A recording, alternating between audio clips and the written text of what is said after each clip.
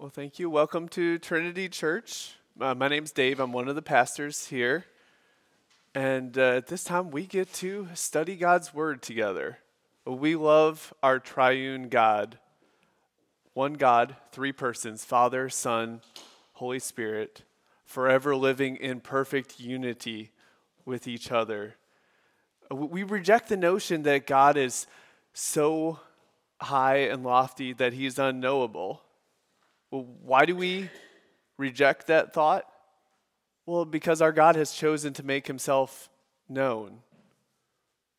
We would have no clue would have no idea of how to figure God out if God had not taken the initiative and made himself known.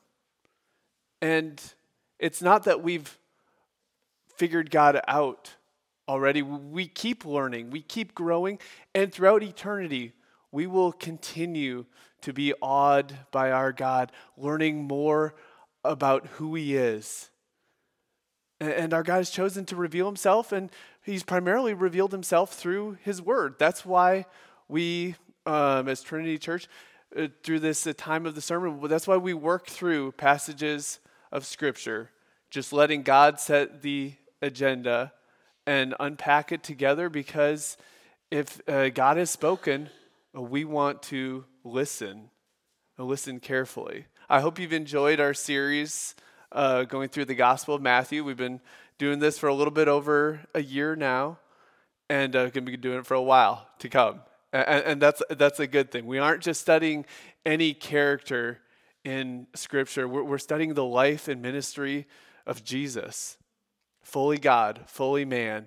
He is the exact representation of God himself. If you want to learn more about who God is, well, look to Jesus. In John's gospel, he says that Jesus is perfectly exegetes God the Father. If you want to know about the unseen God, well then look at Jesus. And today we have the awesome privilege of focusing in on 5 verses with the words of Jesus.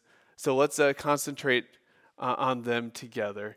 If you don't have a Bible, there should be a Bible in the seat back in front of you. And if you need a listening guide, you can lift your hand, and Nick would be happy, since I just volunteered him, to get you one from the back. Our passage today, Matthew 12, verses 33 through 37.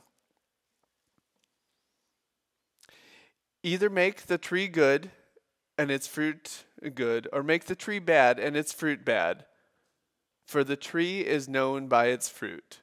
You brood of vipers, how can you speak good when you are evil? For out of the abundance of the heart the mouth speaks. The good person out of his good treasure brings forth good, and the evil person out of his evil treasure brings forth evil. I tell you, on the day of judgment, people will give account for every careless word they speak. For by your words you will be justified, and by your words you will be condemned. Let's pray. Father God, we thank you for bringing all of us here today. We know it is no accident that we are here. We know it is no accident that you have given us this passage in the Gospel of Matthew to study together. We believe this is exactly what I need to hear, what we need to hear together. Help us to set aside distractions, to put aside the thoughts and things we have to do, that we may focus on you, and that through your word, through the work of your Spirit, that we would be changed today. We pray this all for Christ's glory and in his name. Amen. So accusations and questions in that vein can be more than just due diligence, but reveal very uncomfortable truths. Best example I have of this was working with my old friend and security guard, Jesse. It was at a hotel downtown, and the front desk agent, was a little careless and left his drawer with all the money in, think downtown hotel, just left it unlocked. And went somewhere to do something, came back, and realized maybe an hour, maybe 2 hours later that he was missing $250. Well, what's his first question? Maybe a little curious, but he goes up to the security guard, Jesse, and says, "Did you take my money?" And I was the night auditor that night, so I came in a couple hours after all this went down. And let me tell you, Jesse could barely put water in the fridge, vacuum the carpet. He was pretty much incapacitated to do anything, as he just kept stewing about and kept rehearsing. I mean, I heard that story at least, it seemed like 30 times throughout the night. And why? Well, why was he so upset? Why was he so worked up about it? Well, what the guy had said to him, the way it was phrased, it indicated it wasn't just confusion. He wasn't just trying to figure out, what happened. Did Jesse see something? It wasn't just a search for knowledge. But it indicated to Jesse that he didn't trust Jesse. I mean, why would a security guard you've worked with for a long time, he's just, I need $250. I'm just going to pocket it. Hope when they reveal the security cameras, no one sees me do that. Why would the person have said it that way if he trusted Jesse? The accusation revealed a lot more than just due diligence, and any excuses or anything like that to try to mend the relationship were of little value to Jesse, because he had heard those words in the heat of battle, and he couldn't get those out of his mind. And today we're continuing in Jesus' response to the accusation of the Pharisees, which we read about last week. Last week, Jesus rebutted their accusation that he was teaming up with Satan to cast out demons, which, let's be honest, Jesus had plenty of material to invalidate such a ridiculous claim. Satan casting out Satan, it makes no sense, and as Todd reminded us last week, presents a major problem for the disciples of the Pharisees who were casting out demons. And this week, Jesus takes it a little farther as he reveals what their accusation indicates about themselves, about the Pharisees. And remember, the Pharisees were the religious leaders of the day. If you asked an average person on the street who the most spiritual person they know, they would probably list off a couple of the Pharisees. They were respected, and their words were taken with great seriousness. That they were popular, but not in the sense of most celebrities, music artists, reality TV stars, sitcom characters in our day. They were known for their diligence in protecting God's people from error and protecting God's people from false teaching. With that in mind, let's go back a few verses, verse 22 through 25, as we see their accusation. Then a demon-oppressed man who was blind and mute was brought to him, and he healed him, so that the man spoke and saw. And all the people were amazed and said, "Can this be the son of David?" But when the Pharisees heard it, they said, "It is only by Beelzebub, the prince of demons, that this man casts out demons." Knowing their thoughts, he said to them, and then Jesus goes on, as we talked about last week, as Todd presented to us. And as we come to our passage, starting with verse 33, we see that Jesus reveals three truths which indict the Pharisees for their accusation of his collusion with the devil. And these truths provide a window into the character Jesus is creating in his followers. First of all, we see in verse 33 that a tree is known by its fruit. Verse 33, once again. Either make the tree good and its fruit good, or make the tree bad and its fruit bad. For the tree is known by its fruit. This is pretty clear, easy to understand imagery. And you might be thinking, I've heard that before. Why are you thinking that? Because you have. Remember back to the Sermon on the Mount, where Jesus said, beware of false prophets who come to you in sheep's clothing, but inwardly are ravenous wolves. You will recognize them by their fruits. Are grapes gathered from thorn bushes or figs from thistles? So every healthy tree bears good fruit, but the diseased tree bears bad fruit. A healthy tree cannot bear bad fruit, nor a diseased tree bear good fruit. Every tree that does not bear good fruit is cut down and thrown into the fire. Thus, you will recognize them by their fruits. A fruit-producing tree is known by its fruit. Rotten fruit indicates that the tree is bad.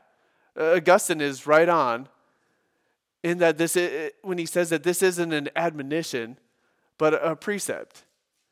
It's not that there were bad trees producing good fruit, or good trees producing bad, and Jesus wants to fix these messed up trees. No, good fruit indicates that the tree is good. There's no category for a tree that somehow produces good fruit, but it is a bad tree. Or vice versa.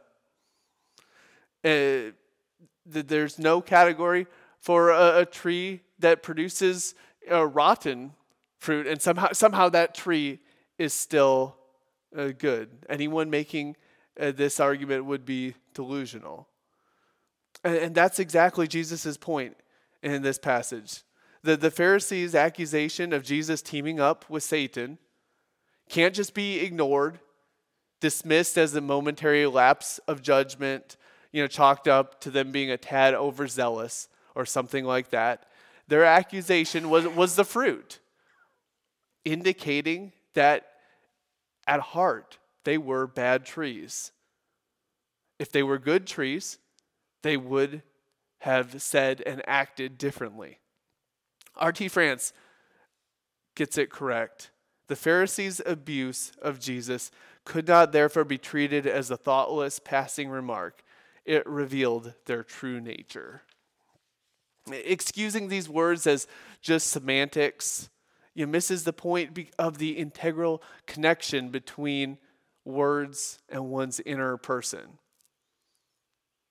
So you might ask, so why did the Pharisees, label Jesus as colluding with Satan?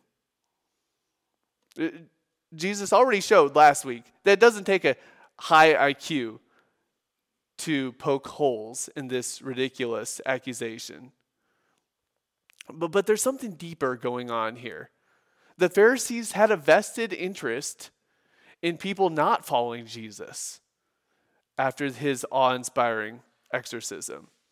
That they were carefully guarding their own status, their power over people. They were looking out for their own interests, certainly not for the interests of the kingdom of God or of the people of God.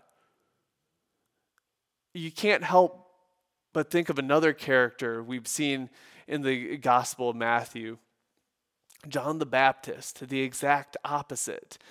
John the Baptist was happy to and embraced his role in preparing the way for, as it quote from Matthew, it says, "For he who is coming after me, who is mightier than I, whose sandals I am not worthy to carry." The Pharisees couldn't stomach Jesus taking away any of the attention that was on them, couldn't stomach the idea that he could take some of their followers. And that's the heart of this accusation that Jesus is teaming up with Satan. They have to come up with a way to discredit him, to retain their prestige, to retain their power over people. So what does this mean for us? Well, first of all, we should be on guard for false teachers. In the Sermon on the Mount, it was wolves dressed in sheep's clothing. Now Jesus gets even more specific as he points directly at the Pharisees. We need to be careful of false teachers, false prophets, especially those resembling the Pharisees. Look at the fruit to determine the health of the tree. See, most people in Jesus' day, when they looked at the Pharisees, they saw a lot of nice external things. They saw their prayers, their time devoted to the temple, their scrupulous observance of the Sabbath. And they just assumed that given their status and the externals that they saw, that they were God's representatives. They were widely regarded, as I said before, as the most religious people in the day. And Jesus points directly at their words to prove that actually they're opposing God. They have corrupt hearts. These were friendly, nice people. But Jesus proclaims here that they were bad trees. Why? Look at their fruit, and in particular, their words. Appearances do not give a pass on one's words. And how should we apply this? Well, it starts first and foremost within the church, as we want to be carefully evaluating fruit. DJ, Todd, and I, as elders, we want you guys to be looking at the fruit of our lives. We want you guys to be listening carefully to our words.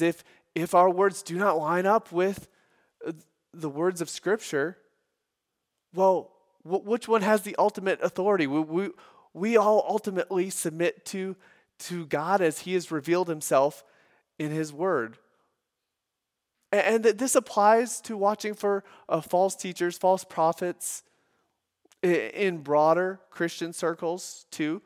You know, as you want to be careful what you're listening to, if you're listening to sermons online or something like that. At the same time, we have to understand that we have less access to seeing that fruit when you're talking about, say, a pastor in another state that you've never met. You don't really have access to the fruit his life is producing. But the fruit indicates the health of the tree. Second, let's look at our own lives to examine that we do not resemble the Pharisees. What type of fruit am I producing? What type of fruit are you producing? How is your behavior, especially when you don't think anyone else is looking? How are your words? What do they reveal about you, especially when there isn't somebody from church, another Christian around you? Are you doing this Christianity thing because of how it makes you look in front of others, makes you feel good? Or because Jesus has given you a new heart, given you new desires, loving Him and His kingdom above all else? Which gets you more excited?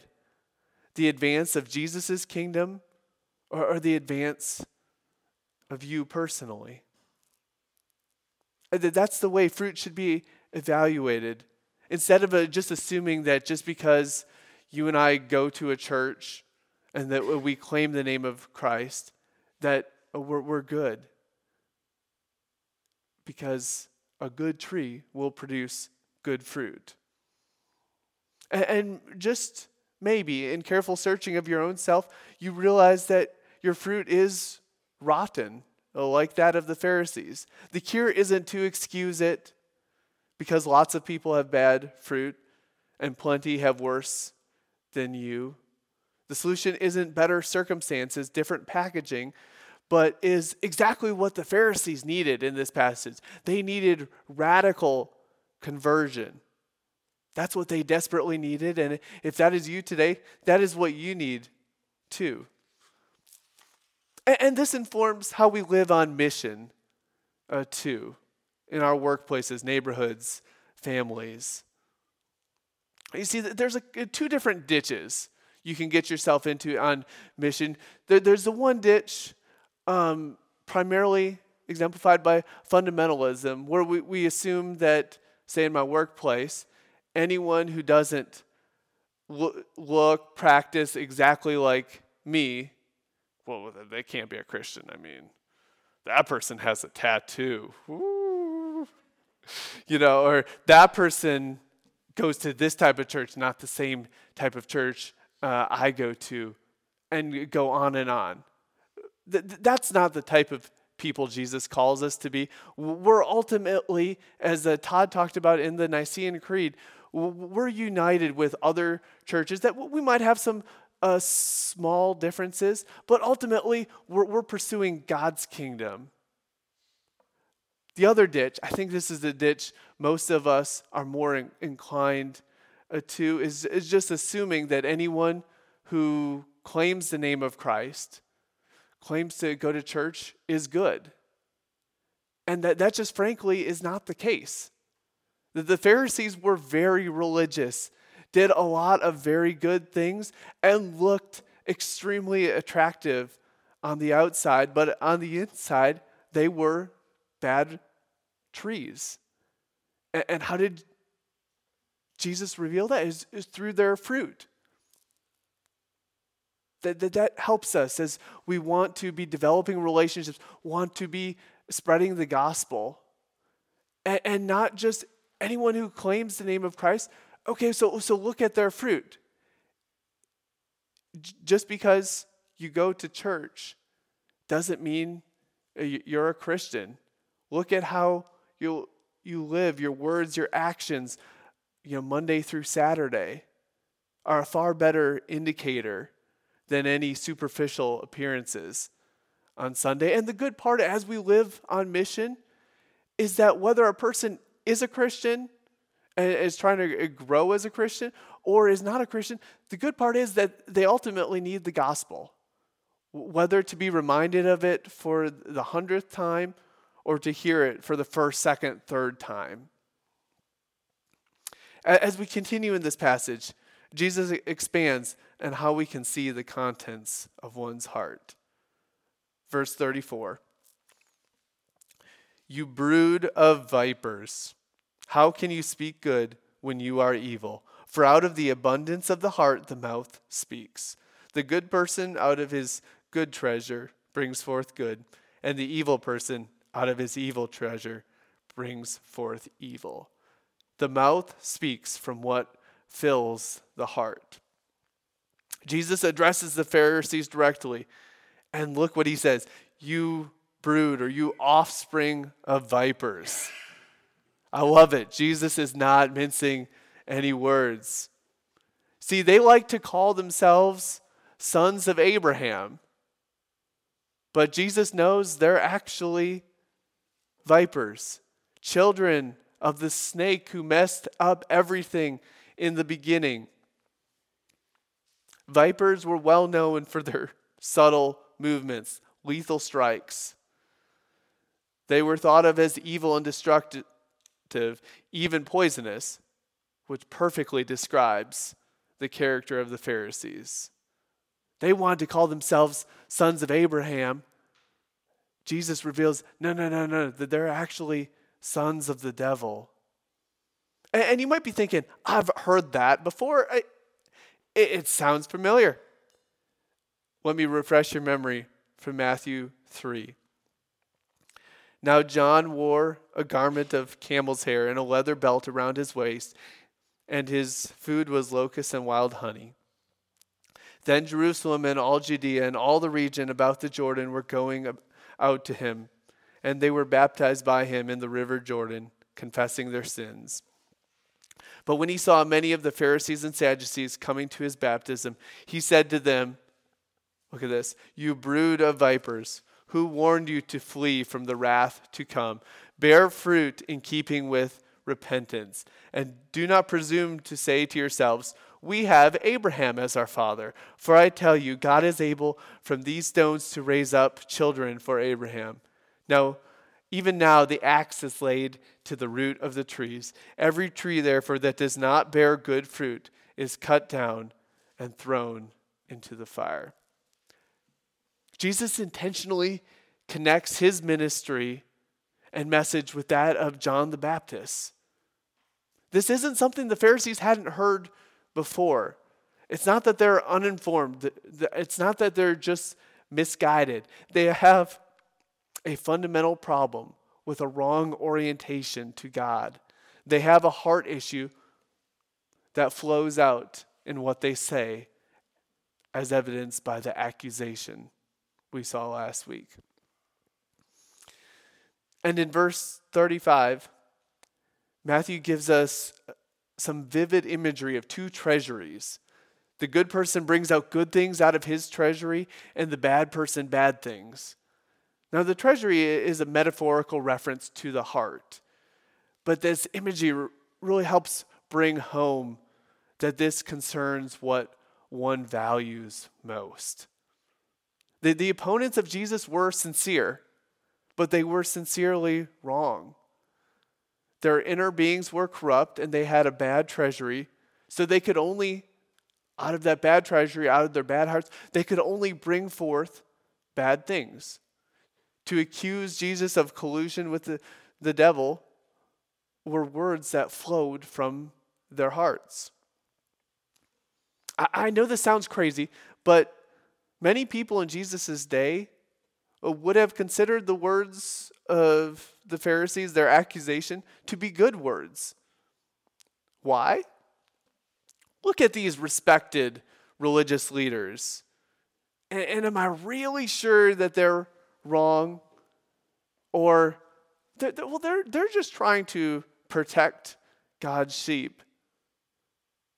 But Jesus makes it clear that these were evil words, subtle but attacking God's Messiah and attacking God's people who wanted to embrace him as the Messiah. They can't be good words because they come from evil hearts in opposition to God and to God's purposes.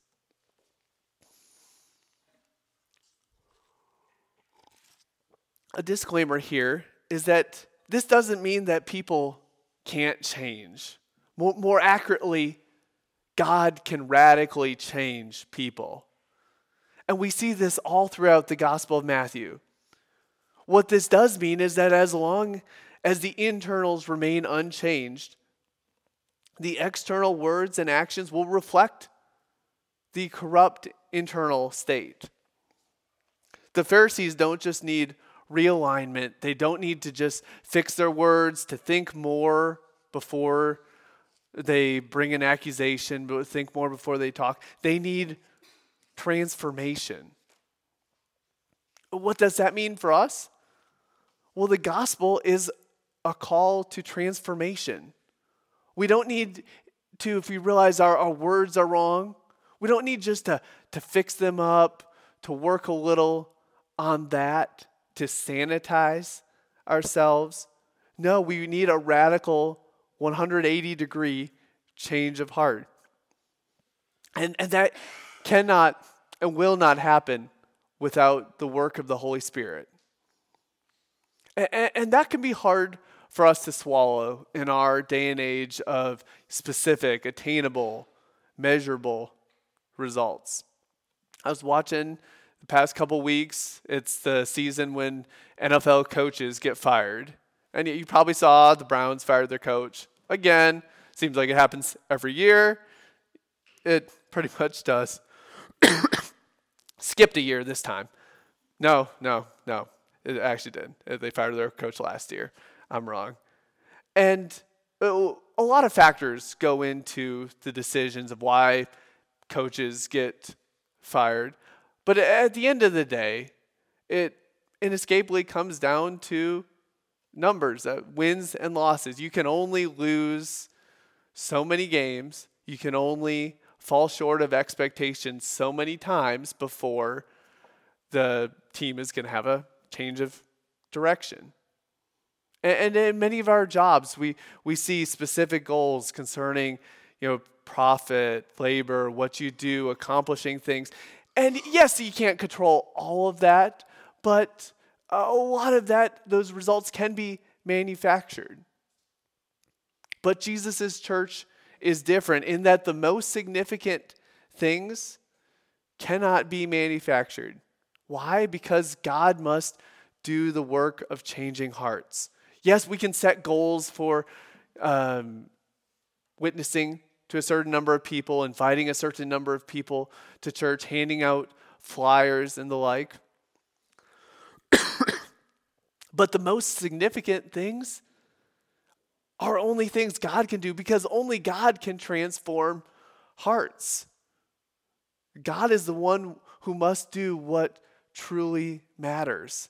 And that's why the call for us as a church is faithfulness, is called to be faithful servants of Christ.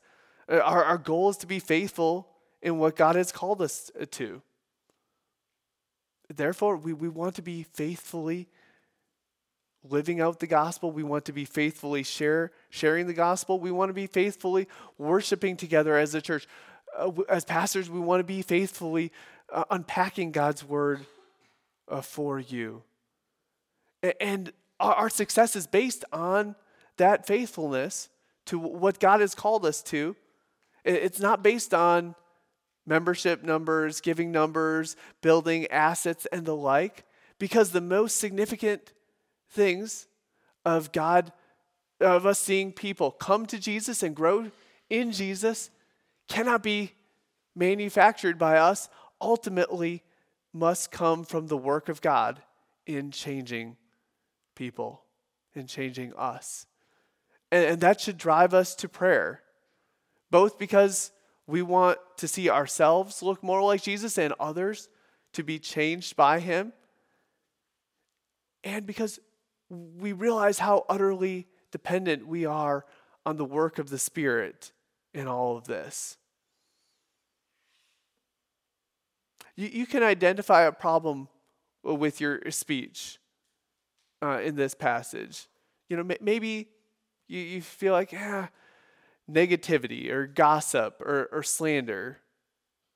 But if your speech flows from your heart, which Jesus clearly proclaims it does, the primary focus can't be on correcting your speech. The Pharisees, again, they didn't need just a little more thinking before they would make unfounded accusations against Jesus. No, they needed transformation. They needed a change of heart. They were fundamentally opposed to Jesus because he wasn't the type of Messiah they were looking for. They had deceived themselves that they were serving God by trying to crush this blasphemer. So if the Spirit is showing you an issue with your words, don't shut him up right there. Don't come up with a list of words to focus on. Don't just try to spell that out. But let him have full reign and show you the deeper heart issue that must change. Because words flow from the heart. The biblical call is to let the Spirit shine his light into our hearts and change us from the inside out. It would have did the Pharisees no good to regroup and remember not to accuse Jesus of this again. Refocusing their zeal was not the answer. They needed a change of heart, and we do too. As Jesus continues in this passage, he reminds us of the stakes. Verse 36, I tell you, on the day of judgment, people will give account for every careless word they speak. For by your words you will be justified, and by your words you will be condemned. Words justify or condemn. These verses underscore the seriousness of the situation. How can one's words be the basis for judgment? Well, we learned that answer already, that they reveal the true person. Severe judgment for a careless word, what might seem to be a little bit of an overreaction until one realizes that that careless word flows from the heart. Not just a mistake, but reveals the inner person. All speech matters, and sometimes even the casual remarks can be a truer indication of one's heart than well thought out, even scripted speech. Therefore, one's words are a sound basis for such judgment. And to whom was this judgment specifically addressed? Well, in this passage, Jesus is pointing the finger directly at the Pharisees. They thought their words and works would commend themselves to God on the final day as they worked hard to protect God's people against false teaching, uphold the law and their interpretation of it. But actually, their words will condemn them because their theology has resulted in them accusing Jesus of colluding with the devil. Their judgment would not be just because their words were incorrect. No, that their words led people astray. Their words pushed others away from Jesus the Messiah and towards the path of destruction. There is judgment, truly severe judgment coming. Words have great significance. Jesus' teaching is surely the basis for the words of James in his epistle. Hear these words. Not many of you should become teachers, my brothers, for you know that we who teach will be judged with greater strictness. For we all stumble in many ways, and if anyone does not stumble in what he says, he is a perfect man, able also to bridle his whole body. If we put bits in the mouths of horses so they will obey us, we guide their whole bodies as well. Look at the ships also. Though they are so large and are driven by strong winds, they are guided by a very small rudder, wherever the will of the pilot directs. So also the tongue is a small member, yet it boasts of great things. How great a forest is set ablaze by such a small fire, and the tongue is a fire, a world of unrighteousness. The tongue is set among our members, staining the whole body, setting on fire the entire course of life, and set on fire by hell.